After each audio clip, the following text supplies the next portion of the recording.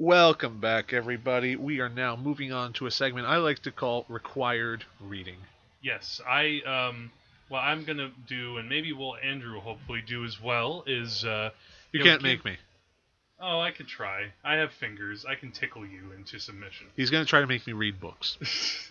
Wow, I'm gonna make Andrew read books. What a concept. Andrew, you probably read more books than I do. Yes, but no one tells me what to do. But Jack But has the point read is- a very interesting book That's lately. right. What I would like to talk about basically are certain books about movies, about even actors or directors that I find kind of interesting to tell you about. And the first book in that series that I'd like to discuss briefly is probably the best book I read last year, which is called The Disaster Artist. The Disaster Artist, about the making of the worst movie of all time, The Room. The Room, which you may have heard of this movie, even if you haven't seen the movie, just by the cult that has kind of built around the film's writer, director, star, producer, and executive producer. If he composed the score to the film, he would be the anti-Chaplin. Yes. Hi. Can I help you? Yeah, can I have a dozen red roses, please? Oh, hi, Johnny. I didn't know it was you. Here you go. That's me. How much is it? It'll be $18. Here you go. Keep the change. Hi, doggy. You're my favorite customer. Thanks a lot. Bye. Bye-bye. The point is, the book is actually written by one of the actors in the movie, and he also was one of the producers as well. This guy, Greg Sestero, who, if you've seen the movie, he plays Mark. Oh, hi, Mark. Oh, hi, Mark. Yes, that Mark. He actually, the book is kind of about two things in a way, but they kind of intersect with each other.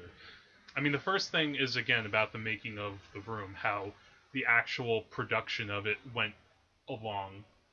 If not day to day, then kind of a general idea of how a lot of things went on in the making of it. And then it kind of goes back and forth chapter to chapter between the making of The Room and how this guy Greg became friends with Tommy Wiseau, which happened a few years before The Room, and kind of the charting of that friendship and how that actually kind of, in a sense, sort of influenced The Room itself.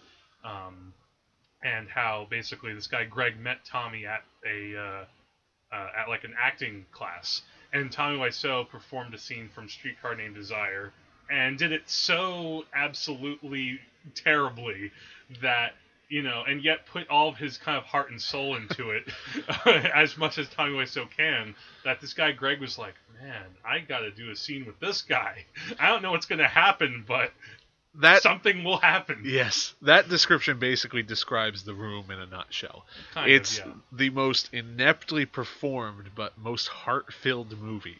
Yeah, the thing about The Room is that, in all manner of speaking, it's a terrible film. Yes, it's in its construction and how the director, and the book talks about this too a little bit, that how he shot the film on film in 35 millimeter and on HD digital, because he didn't know the difference between film and digital cameras. To be fair, I don't know the difference between film and digital. Yeah, but you're not trying to make a movie like he did. Yes. And also, take that, Tommy Wiseau.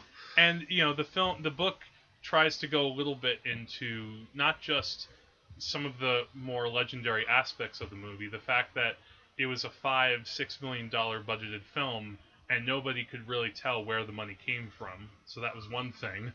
Or the fact that even though Tommy Wiseau actually had a lot of money in terms of like real estate and even businesses, which is revealed later in the book and kind of comes as a surprise to Greg, in San Francisco, they decided to shoot the film in Los Angeles on like on backdrops, like in a studio. Like, all the scenes when you watch the movie on top of the roof, they look like they're green screened, and that's because they are. Because instead of going onto a roof and shooting a movie like any other independent filmmaker would, he decided, and this is actually, I quote from the book, we know Mickey Mouse. That's a phrase he uses often, is like, we know Mickey Mouse this. In other words, it's a way of saying, like, we're not going to do this in any kind of cheap way. We're going to go all out. And the book is just a fascinating look at this complex guy who is kind of like what I would call like what George Carlin described about some people. Like he had a book about how some people are really stupid, but then also people are really full of shit. But also people are really nuts. This guy is all three. He is stupid, he is full of shit, and he is nuts. Wow. And yet he is this really, and yet this guy Greg also makes it again a book about friendship. It's in a weird way, it reminds me a little bit like The Great Gatsby or something in terms of movie books. How The Great Gatsby is, from the point of view of this guy who comes into this, society. He walks onto this stage which has a much bigger story than him. Yes. And yeah. And he finds this guy who... and he is basically... Tommy Wiseau is the Gatsby of this story, in other words. He's this mystery man who has, this mystery past, and yet the two kind of become close friends. Do we ever get a look into Tommy Wiseau's real past? There is kind of a suggestion of it. There's this really, wonderful chapter where, Greg kind of describes this story about this boy well, imagine this kid grew up in this nondescript European country, and then he came to France. Belgium. And, well, they don't say where exactly. Belgium is the least descript European country. Maybe. Unless you're talking about one of, the Eastern European ones that kind of blend together. Keep going. Yeah, okay, thank you. And then about how he was in France for a while, and then he came to New Orleans, and this one thing led to the other. And so you get a sense that maybe this is what his background was, but they never say for sure. It's strongly suggested that this is where Tommy Wiseau came from to this author's knowledge. I mean, the thing is, what's fascinating is that, again, this guy is kind of Tommy Wiseau's best friend through a lot of the early years. And he actually is even there when... Tommy Wiseau, the early years. Yeah, well, that's partly what this is. It's a mix of that, this story of friendship, which also has kind of a relation to... I don't know if you've ever heard or seen the movie The Talented Mr. Ripley. I have not seen that yet. Yeah, well, that's also kind of about, what if a guy kind of reinvents himself to be this particular thing. Of course, Tommy Wiseau's answer whenever somebody asked where he came from was, I'm from New Orleans. Which... Look at that accent. How could you not believe that, right? Yes. He is Creole down to the barrel. The book is also it's very heart. Again, it's very heartfelt. I keep using that word, but I can't have another word to describe it. But it's also very, very funny. There are just so many things again about just how this guy Greg witnesses this kind of weird force of nature that is Tommy Wiseau day to day. That is just. He is like a very goofy-looking sphinx. Yes, and at the same time, you kind of see what happens when this guy is making a movie, and nobody believes that he'll actually finish it. Of course, And he lots of crew members quit or get into fights with Tommy Wiseau because they just the way that he was handling the production was really haphazard. Where on the one hand he had all this money, but on the other hand he wouldn't pay people on time. Things like that would happen, and then he he didn't ever know where to put the camera. He also was juggling again being a director and a producer and an actor, and that whole scene he goes up onto the roof and he's like, "That is true, it is not bullshit, I did not hit her, I did not. Oh, hi Mark." That took 32 takes. He could not get the line right. Yeah. So again, you have lots of anecdotes like that, but it actually has a really strong narrative. And so on the one hand, you get this story about how the worst movie ever made got made. On the other hand, you also have this story about friendship that gives it, a good bedrock of being about something else as well, and it's a human interest. It's about friendship, and it's about something else. There you go. So what I wanted to also fold this into was you wanted to actually kind of mention about how bad movies have kind of become important over time. Well, I don't think necessarily we've just understood the importance of bad movies. I mean, bad movies have been around ever since there have been movies. Sure. Reefer Madness was in the 1930s. Well, yeah. Although that's actually kind of a lot of fun, even though it's pretty terrible. Yeah. Well, an ironically good movie is still not a good movie. Yes. But what we have to think about is the fact that not every movie is going to be the great movie. Yeah. I mean, by simple law of averages, there are going to be terrible movies, and you can't stop that. But bad movies are still important because let's think about what Tommy Wiseau did. He decided to make a movie with no experience. Yes. He had some money apparently, but From aside a from that, mystery benefactor. right? But wherever the money came from, having $15 million does not make you a movie. And there have been movies that have spent probably twice as much that never got off the ground. I mean, Orson Welles basically once, he kind of legendarily said that, Is this a quote from Ed Wood? I don't know if this was in Ed Wood. Okay. I'm quoting what I once heard him say is that, I mean, you heard Orson Welles say this? I went back in time. I was 1 year old when he died, so I must have. Yes. No, he once said that what a lot of the technical things about making a movie you can learn in like a few hours if you really have the right person telling you what to do, which is how he did on Citizen Kane. He was basically taught, all right, this is what you do with the camera, this is what you do with this or that with staging. It's what you actually put into the making of it that's more difficult. The actual talent part.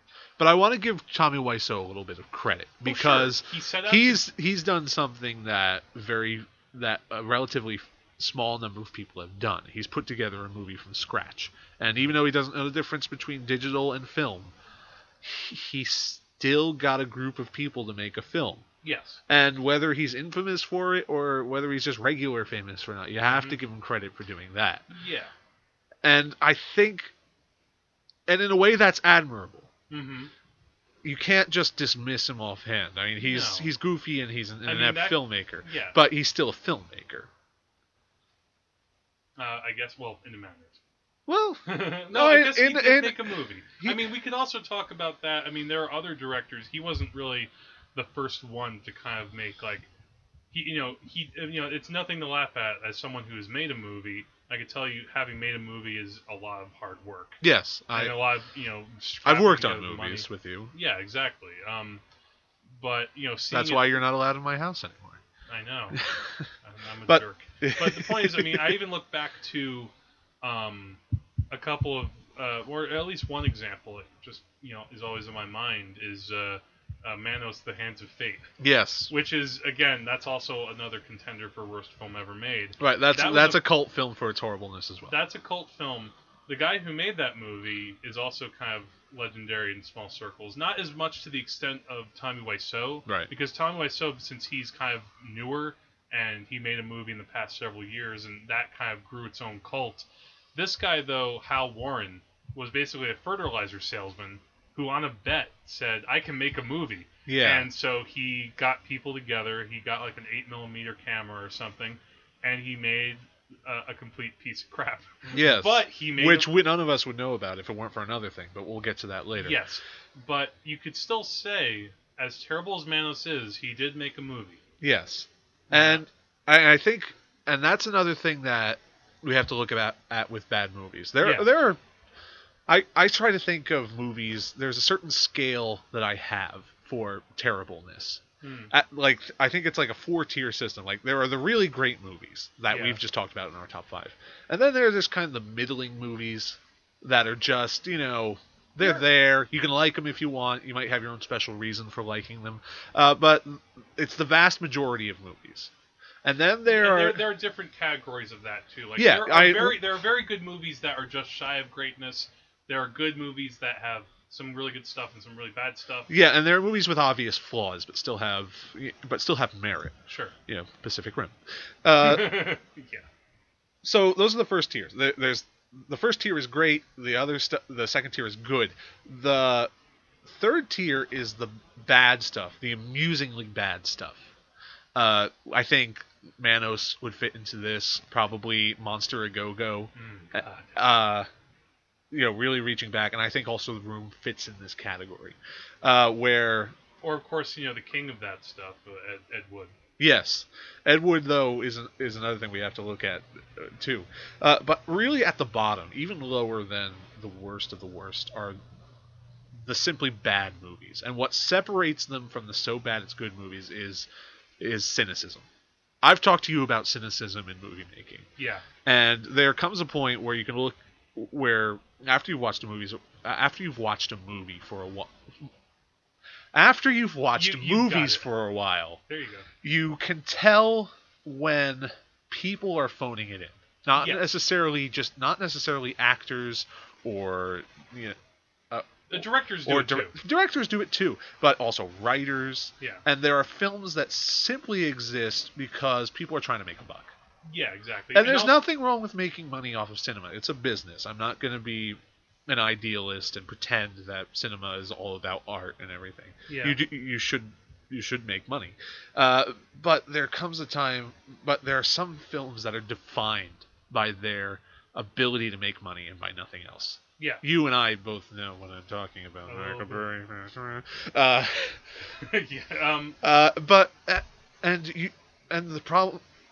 And you can recognize cynicism, and that's even lower than anything that Tommy Wiseau has made. Well, you can think about, say, for example, a number of like these. There's been kind of a wave of these parody movies over the past couple of years. You know, Friedberg and Seltzer are kind of the poster child for that, and poster children, whatever you say. Yes. But movies like that, they are just there simply because we're gonna get in there an opening weekend. We're gonna get a bunch of these, stupid 13-year-old kids who don't know any better. And I was at one time one of these kids. I also was stupid. I saw like the first Scary Movie or whatever it was, and I thought it was funny. But by now, it's gotten to the point where they're not even trying. They get lazy, and that's what's really infuriating with the movie, especially, at least in a weird way with The Room. That there's a lot of stuff that makes you cringe. There's a lot of stuff that is just horribly laughable, but it's all kind of a piece. You can see the person that's making it. And maybe Tommy Wiseau really wanted to make a lot of money. Maybe he was out to be the new Orson Welles. I don't know. But there is a difference between that and simply going in to make something and do all these easy references to other movies and make a buck like that. That can get especially infuriating. Yeah. What sets Tommy Wiseau apart, what makes movies so bad they're good, is this idea that I've heard on the Idea channel. Have you watched Idea channel? Idea channel at all? Channel? No, not the one with the Allen wrenches. Idea channel. They talked about movies that are so bad they're good. And what sets those apart from just simply bad movies is sincerity. You have to believe that the crappy stuff you're doing is good. Maybe it's even being delusional. Yeah. You can be deluded into thinking your movie is great, but just so long as you think it's great, you have that element of sincerity. Exactly. And that's what pushes The Room beyond being exploitative or being a cash-in. There's a reason why people keep going back again and again to watch the movie. Why I've seen it a few times, and I've even there's even now the cult of seeing the movie live in a theater. Which I don't know if you know this, but in New York City, I think it's the first Saturday of every month, they play The Room at midnight. And I've gone to, I went maybe 4.5 years ago to see the movie at a midnight screening, and this was not too long after seeing the movie for the first time. Right. And you had an audience full of these rabid Room fans who knew the movie by heart, who all yelled out all of the famous lines at the same time, and you had even really weird. It's things. Official. I have breast cancer. you kind of misquoted it. I know. Yeah, I got the results back. I definitely have breast cancer. It doesn't matter. It's never mentioned again. No, but it's the definitely have breast cancer part that makes it funny. And it was an interesting experience for a couple of reasons. I mean, the one thing that I should say is that I don't think I'll ever go back to see it again in a theater. Yeah. Because it was a fun experience, but there were also some downsides to it. The audience had, I don't know if this is for every screening of The Room, but the one that I went to was filled with a lot of these kind of jock asshole types who were kind of like yelling at the screen at like the Lisa character, like that she's a slut, that she's a bitch.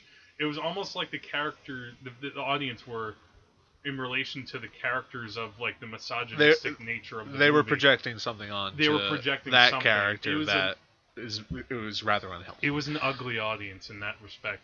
The other thing too, and I don't know. If I mean, that might have just been the thing we're going through. Not all Room fans are obviously like this. But No, they're not. Some people are, nice people. Some people are nice people. You heard it here first. But yeah. But and the one other thing too is that and you go to certain cult screens like Rocky Horror, and they have kind of traditions and stuff like this. But like with The Room, I don't know if I know it's been a long time since you've seen the movie. Yeah. But on that magical night. Yes, that magical night we watched The Room and After Last Season, and we could talk about After Last Season in a second if you want. But there's in the living room set of the movie, you have the forks. Well, no, not the fork. Oh. There's a picture of a spoon. And because of this, when you go to a screening of The Room, all these people bring plastic spoons with them. And they fling plastic spoons in the audience. And where I was kind of more in the lower part. There was there was a theater where it actually had a balcony. And people kept flinging spoons, and I kept getting hit in the head with plastic spoons. So that's something I don't have to put up with. And the other thing, too, is because so many people are talking and so many people are loud, again, The Room is a fun movie to watch with a crowd. It's fun to watch with friends. But it's better to watch with friends. It's better to watch in, like, your living room and kind of, like, in a more controlled environment where you can kind of tell what's going on as opposed to everybody's screaming and hollering. It was almost like the equivalent of being in the movie theater. Like, speaking of Ed Wood, and that scene Ed Wood when they go to the premiere of Bride of the Monster, and it's filled with like raucous people, and they can't even get in there. It was like that. So, speaking of best ways to see bad movies, we have to get into the entire parody, not necessarily parody, but the commentary movement that has grown around bad movies. Yes, we are obviously talking about Mystery Science Theater and Riff Tracks. Yeah, I mean, Mystery Science Theater, that was originally more because it started out on the Comedy Channel, Comedy Central, back in the 90s. It eventually went to the Sci-Fi Channel, but that's where I watched it. Right. And I don't want to say we should be thankful to bad movies, but there is something I feel started in that. Yeah, and it's kind of spread out. Something very important. Yeah, it's spread out into the internet in general in a lot of ways. And when you watch movie reviewers, that's basically what... that's the bread and butter for internet film. For the nostalgia critic. For the cinema snob, for people like that.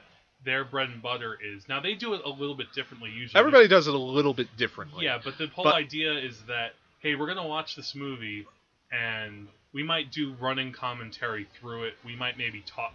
Maybe we'd show a clip and then talk about it and repeat that process. Yeah. But yeah, that started with the Riff Tracks guys for sure, and that sort of group. Now, do you think that there's any downside though to that? I don't know. I've always seen it. I've never really looked for a downside, but I've always seen it as sort of a Frankenstein process where you take something that's dead, a horrible movie, and you've given it life. Yeah, I guess you could say that. Manos: The Hands of Fate would not. Nobody would know that. No one would know it existed. And they didn't even know it existed. There was like a documentary on the DVD for the Manos: The Hands of Fate Mystery Science Theater version, where they talked about now we got this thing in the mail. We were like, Manos: The Hands of Fate. It was as if it came from like the movie gods or something like that. It came from Santa Claus, and they popped it on. They're like, what the hell is this? And you even hear it when you watch that movie in the original MST3K commentary. Yeah. At times they're kind of just sitting back and being like, oh, God. Do something. Yes, exactly. Do something. Yeah. But what you're talking about though, it's interesting how since Riff Tracks has come around, you can actually kind of tell though how they sometimes respond to movies. I mean, in Riff Tracks now they even do good movies. Like they've ripped like the Lord of the Rings and other the Harry Potter series, which is relatively solid all the way through. Yeah, and I think they even reviewed the original Star Wars trilogy as well. But like they also did, like the Twilight movies and also Batman Robin.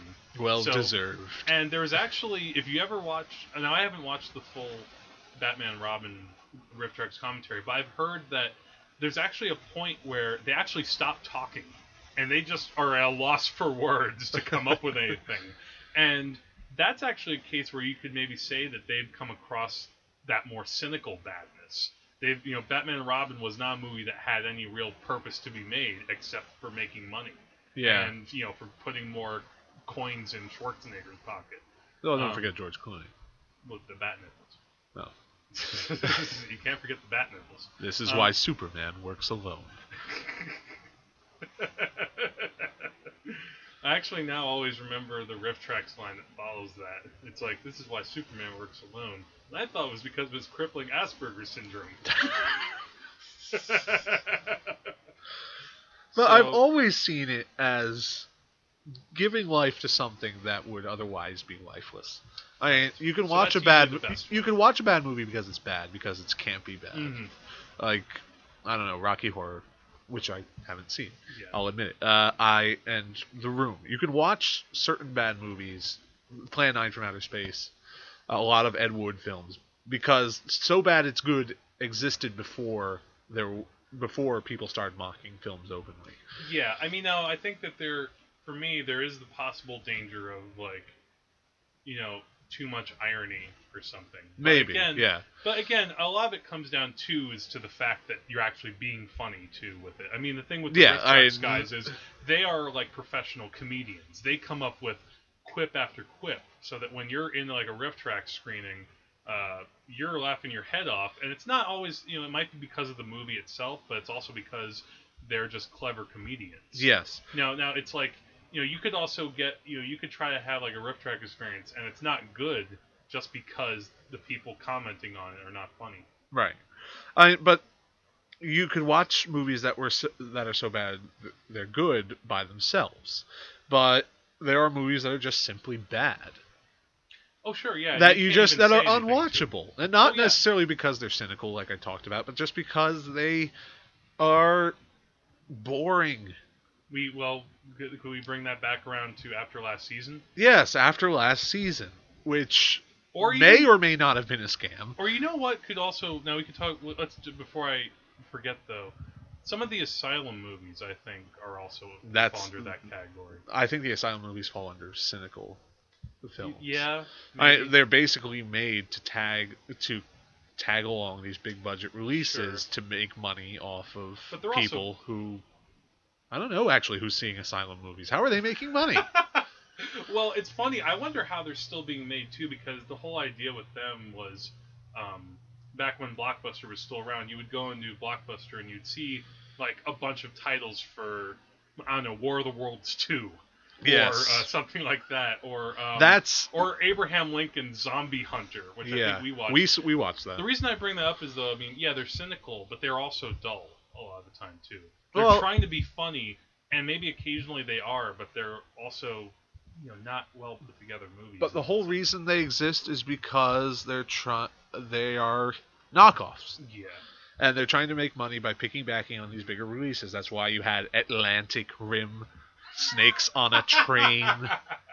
It's like getting the Mexican version of a famous superhero figure. Now, to be fair, though, this actually isn't a new phenomenon, too. In fact, I mean, we can praise Roger Corman in a way as being like kind of like a B movie icon or whatever. You can praise him.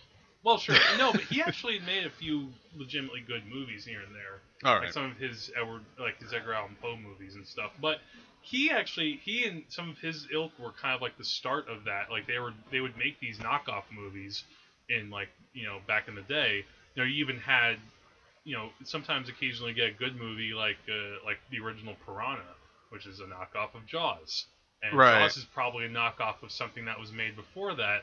So there are always these knockoffs, but somehow over time, now today, these knockoffs are like just even worse. Well, think about Sharknado. That's the ultimate, though. That's where someone tried to make a movie that was so bad. Yeah. And in that case, I don't know if I've seen all of Sharknado, or maybe I saw part of that, or maybe it was even Sharknado 2, the next one. See, that is the height of cynicism. Does it get any worse than that? And it's like, we're gonna fill this with celebrity cameos, and maybe they're having fun, but it's not fun for me. No, and it's not fun for you.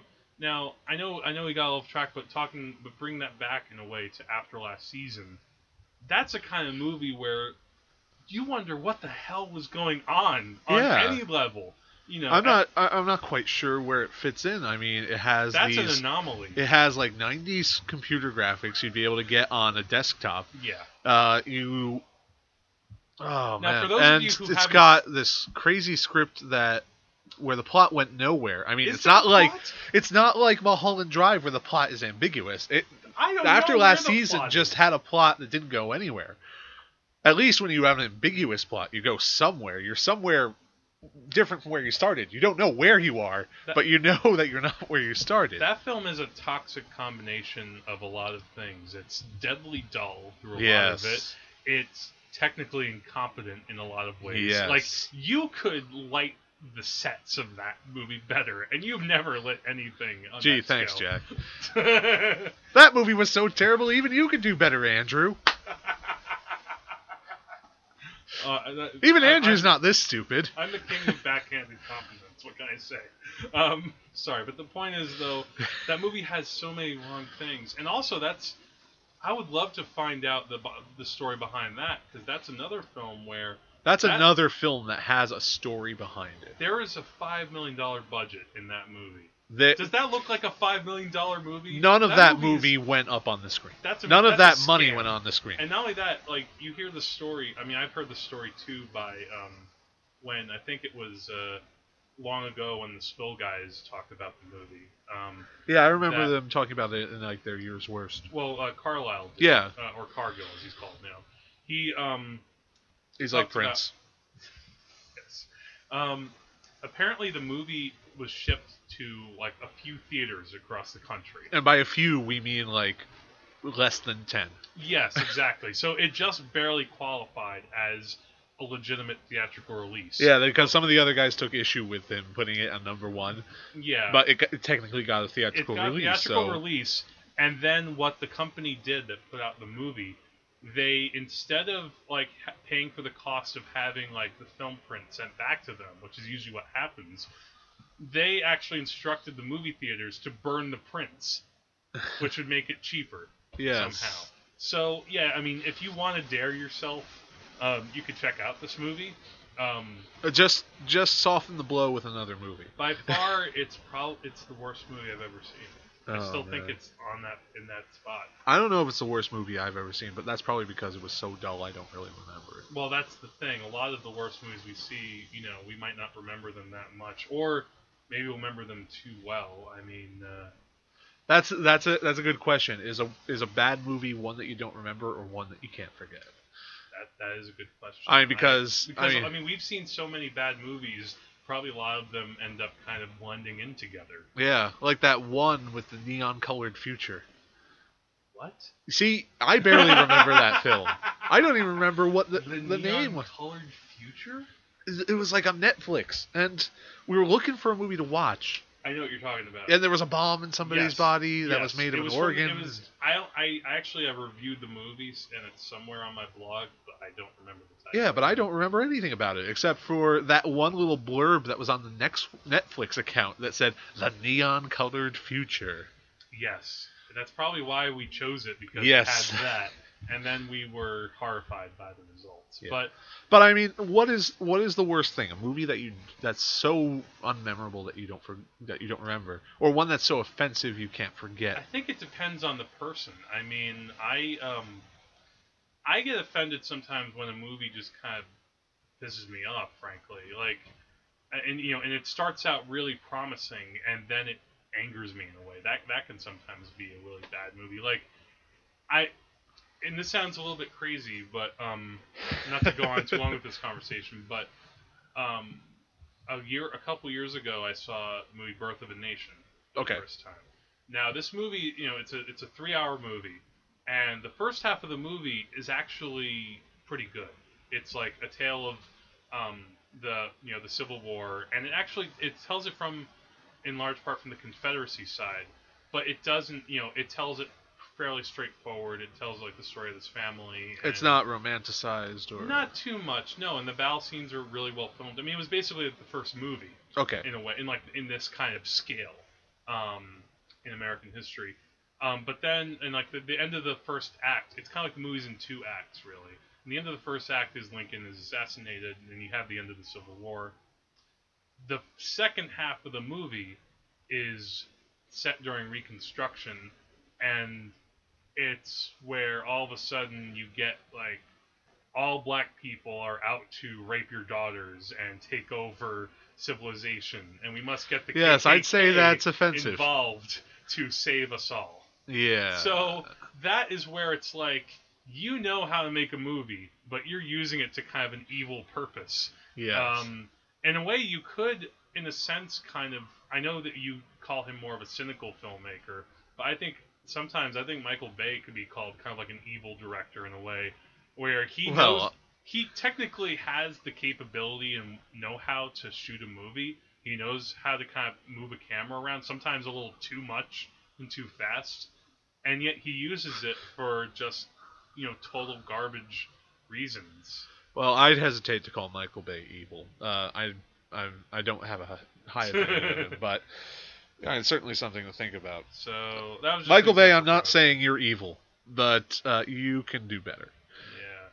But the point is, though, yeah. So there are a lot of bad movies, and I think it really. But depends bad on the movies, person. I think it's like when leaves fall off a tree, they rot and they decompose and they turn into soil. Something grows out of that, and I think maybe that's bad, but I think mostly it's good. It's the circle of life. Circle of life for film. I think movies often see, the thing is with movies, something that I should also mention, a lot of times a movie won't have a second life. Sometimes a movie comes out and that's it. People may go back to it, and now, thanks to IMDb, you can look up any movie you want. Thanks to Netflix, you can have almost any movie. Almost. Sometimes they that's why I said almost. Yeah.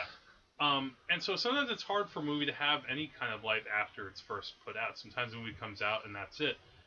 But for a movie to have a second life, for it to get like a Plan 9 or a Room or I don't know, I can come up with something else, or Manos, it needs to have that extra something in a way. It needs to be special, even though it's special in its terribleness, if that makes sense. The Room has certainly earned its second life, and probably third and fourth. Yes. And now, thanks to the Disaster Artist, we understand a little bit more about its creator, and and maybe we can understand it a bit more. Exactly. That it doesn't exist in a vacuum. It is the way it is for a reason. Yeah, and probably that's what we can learn about Tommy Wiseau as well. And to the point where now they're even making, like, to just end this conversation with this, that James Franco is going to play Tommy Wiseau in a movie based on the book of the Disaster Artist. All right, that sounds exciting. So ultimately, the irony is, the worst movie ever could make a good movie. Yeah. And that's what we learned from Ed Wood. Yeah. So now, moving on, we have our final segment for the night. We don't have a title for it. Let's come up with a title really fast. What's going to go on next week? No, we got to pitch the movies. Oh, yes, that will come later. Sorry about that. All right. Thanks, Jack. Right, Anyway, so this is our last real segment. Why don't you start off, Andrew? Because I'm really curious. What we're going to do here is we are going to actually do some of you guys a favor and try to contribute a little bit to the world of cinema. You'll thank us later. Yes, you'll thank us in some way. You can send gifts to ... at New Jersey. Yes. But we're going to come up with a movie idea. We're going to pitch this idea, and yeah, we're going to do everybody a favor. Everybody said, that would make a great movie, no matter what it was, or no matter how you came up with it. We're going to pitch you our ideas for a movie, and I'm going to go first. Jack has an idea also, but I'm going to go first because I was ready first. Sure. All right, my movie is a movie for young adults, for kids perhaps. It's called Peanut Butter Panic. What, Peanut Butter Panic? Peanut Butter Panic. Because you said Peanut Butter Panic for a second. Never mind that. Okay. Peanut Butter Panic. It starts in a world where a young boy is allergic to peanut butter. Oh, jeez. Would you like this Reese's Peanut Butter Cup? Ah, I'm going to die! Crash cart! Deep! One day he finds out that the peanut butter is not the way it should be. I tell you, there's something wrong with this peanut butter. You're crazy, Steve!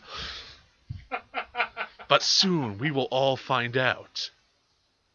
There's a big shadow looming over the city, tentacles coming out from the grocery store, that he may have been right. Peanut butter panic. So, in other words, Detective the Killer Peanut Butter. Yeah, more or less. Okay. Oh, but then we have a sequel called Death by Chocolate, where he teams up with a kid who's allergic to chocolate, and then and their catchphrase is two flavors that die well together. See, you can have that one, audience. Anyone who wants to make Peanut Butter Panic and its sequel, you can just make it. We will collect the royalties later, and you're welcome. See, I think this is a clever idea. The only downside might be that, you might have to compete with the client with a chance of meatballs, which is, all about food. If we didn't compete with anything in life, Jack, we would all just be amoebas. That's probably true. All right, so now it's time for your pitch. Okay. What is the title of your movie? The title of my movie is called In Case Bleep Happens, and the movie is about a low-level, insecure insurance salesman who is not very good at his job, but he tries to get through day by day and deal with problems with his boss and work, and he keeps getting this customer who comes into the office who is a little weird and a little off kilter, and he soon discovers from this weird person in a moment of revelation that his entire city is going to be invaded from under the ground by mole men. So, can you act out a scene from this movie? Basically, let's set the scene. Who's your character? My character is Nate Mann. Nate Mann. Nate Mann. And where is Nate Mann? Nate Mann is sitting at his desk and he's trying to talk on the phone. Hello, I'm trying to sell you some insurance today. Oh, you don't want it? Oh, okay. I'm sorry. Click. Enter in this little shriveled old man who is 4 feet tall, named Crispin Skype. I'm Crispin Skype.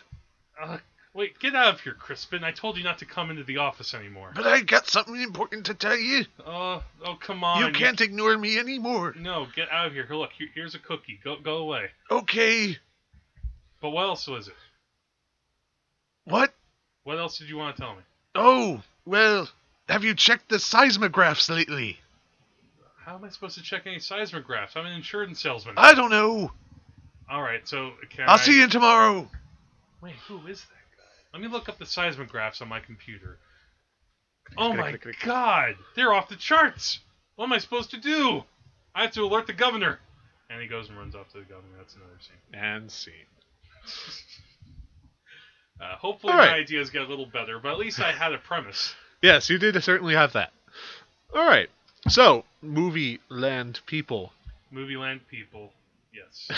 We're going to have to move on and bid you farewell pretty soon. There's one more thing we have to do. Before we leave, we're going to talk about our plans for the upcoming podcast. What movies are we going to try to watch? Jack, you only saw one movie last week. What are you going to try to watch before we record again? I think that in the next week, well, for one thing, I know that I will be watching the film Do the Right Thing. Right. The Spike Lee joint. And I've seen that many times, but I hope to watch it again. I also hope to get out to the theater to see a documentary called Citizen 4, which is about the Edward Snowden case. All right. And then there's also a horror movie coming out that's supposed to be like one of the best horror movies in recent years from Australia called The Babadook. Huh. Which is quite a title. And I don't know much about it. All I know is I read nothing but raves about this movie. So hopefully it's kind of like the fresh new horror movie from a new director. From Australia, no less. Yes, from Australia, no less. Hopefully, it's not like Saw. All 'Cause right. that's the last time we got a fresh new talent from Australia. It wasn't that great. Alright, And I hope to watch some other movies, but I can't really think of them off the top of my head. So you're going to be spending a lot of time in the theater.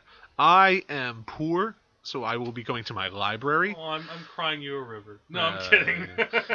No, All right. go to your libraries. I'm not like I make a joke here at Andrew's expense, but your local libraries need your help, and they have so many movies that are for free. Yes, or at I most mean- maybe a quarter. You don't even have to pay for a library card. There's no fee for anything. It's just like the libraries of myth. And you just go there, and there are movies on the shelves. Get a movie off the shelf. Find something that you haven't seen. Yes. I unfortunately am not going to be doing that. I am going to try to watch Transformers: Dark of the Moon. Oh, poor man. Yeah, I know. But I have to do it. I feel like it's kind of like a marathon. Yeah. You got to do it. What if you don't like it? See, normally And then I could talk about it with authority. I would be interested in that. I mean, I've seen the first two Transformers films. Yeah, so have I kind of suffered through them, well, especially the second one, which I still think is one of the worst films ever. But I mean, I'd be curious to see what you think of it, though, because Oh, don't worry. I'll have plenty to say. I'm sure you will. I mean, I have no problem though leaving a franchise if it really just makes me have no hope. Right. The other thing I'm going to try to do is watch a movie that I own that I just want to watch again. I wanted to watch Sleeping Beauty again on Blu-ray. Okay. And I just want to look at those images and just soak them in. And Well, then I'm gonna. You can get your. I was gonna say, so what is it that you put into a pool that you can float on? Water. Thank you. Well, no, the thing that you could like inflate something and put it on the water. Where are you going with this, Jack? The point is, you're going to be in a pool of Sleeping Beauty, and you're going to be floating as if you're. That's just the catching plan. the rays. Yes. So that's your idea, and I'll be. But curious. also, I have a giant list of movies I got to work through. I'll try to watch some more silent films like Haxan and what's that other one? Yeah, and the other one. Yeah. And I know what you mean. I mean, the next month, actually, I have a goal that I'm going to try to reach. On my IMDb account, I've been writing reviews there for literally half of my life. And, because I started there when I was 15, and now I'm 30. And, over time, not all of them are for movies. There are some reviews here and there that are for, like, maybe TV or other things. But by this point, I am 10 reviews away from hitting 4,000. So wow, that's that's what happens when you spend half your life in this industry. Yes, and I mean, well, I actually would have hit that marker already, but I then actually, because I started a blog, then that went off into another arena. So in the next month, before the end of the year, and I know I can do it pretty easily, but I want them to try to be 10 movies that I haven't seen that I can write for IMDb, and I will have the big 4,000. All right, I'll that's be pretty I'll sweet. be like a baseball player who keeps at the game until he hits that average. Yeah. Or All whatever. right. Well, All right. ladies and gentlemen, we have a ton of work to get doing, so we're going to leave you now. This is Andrew, This is Jack. and let me remind you before you leave that the wages of cinema is death. We will see you next time. Adios.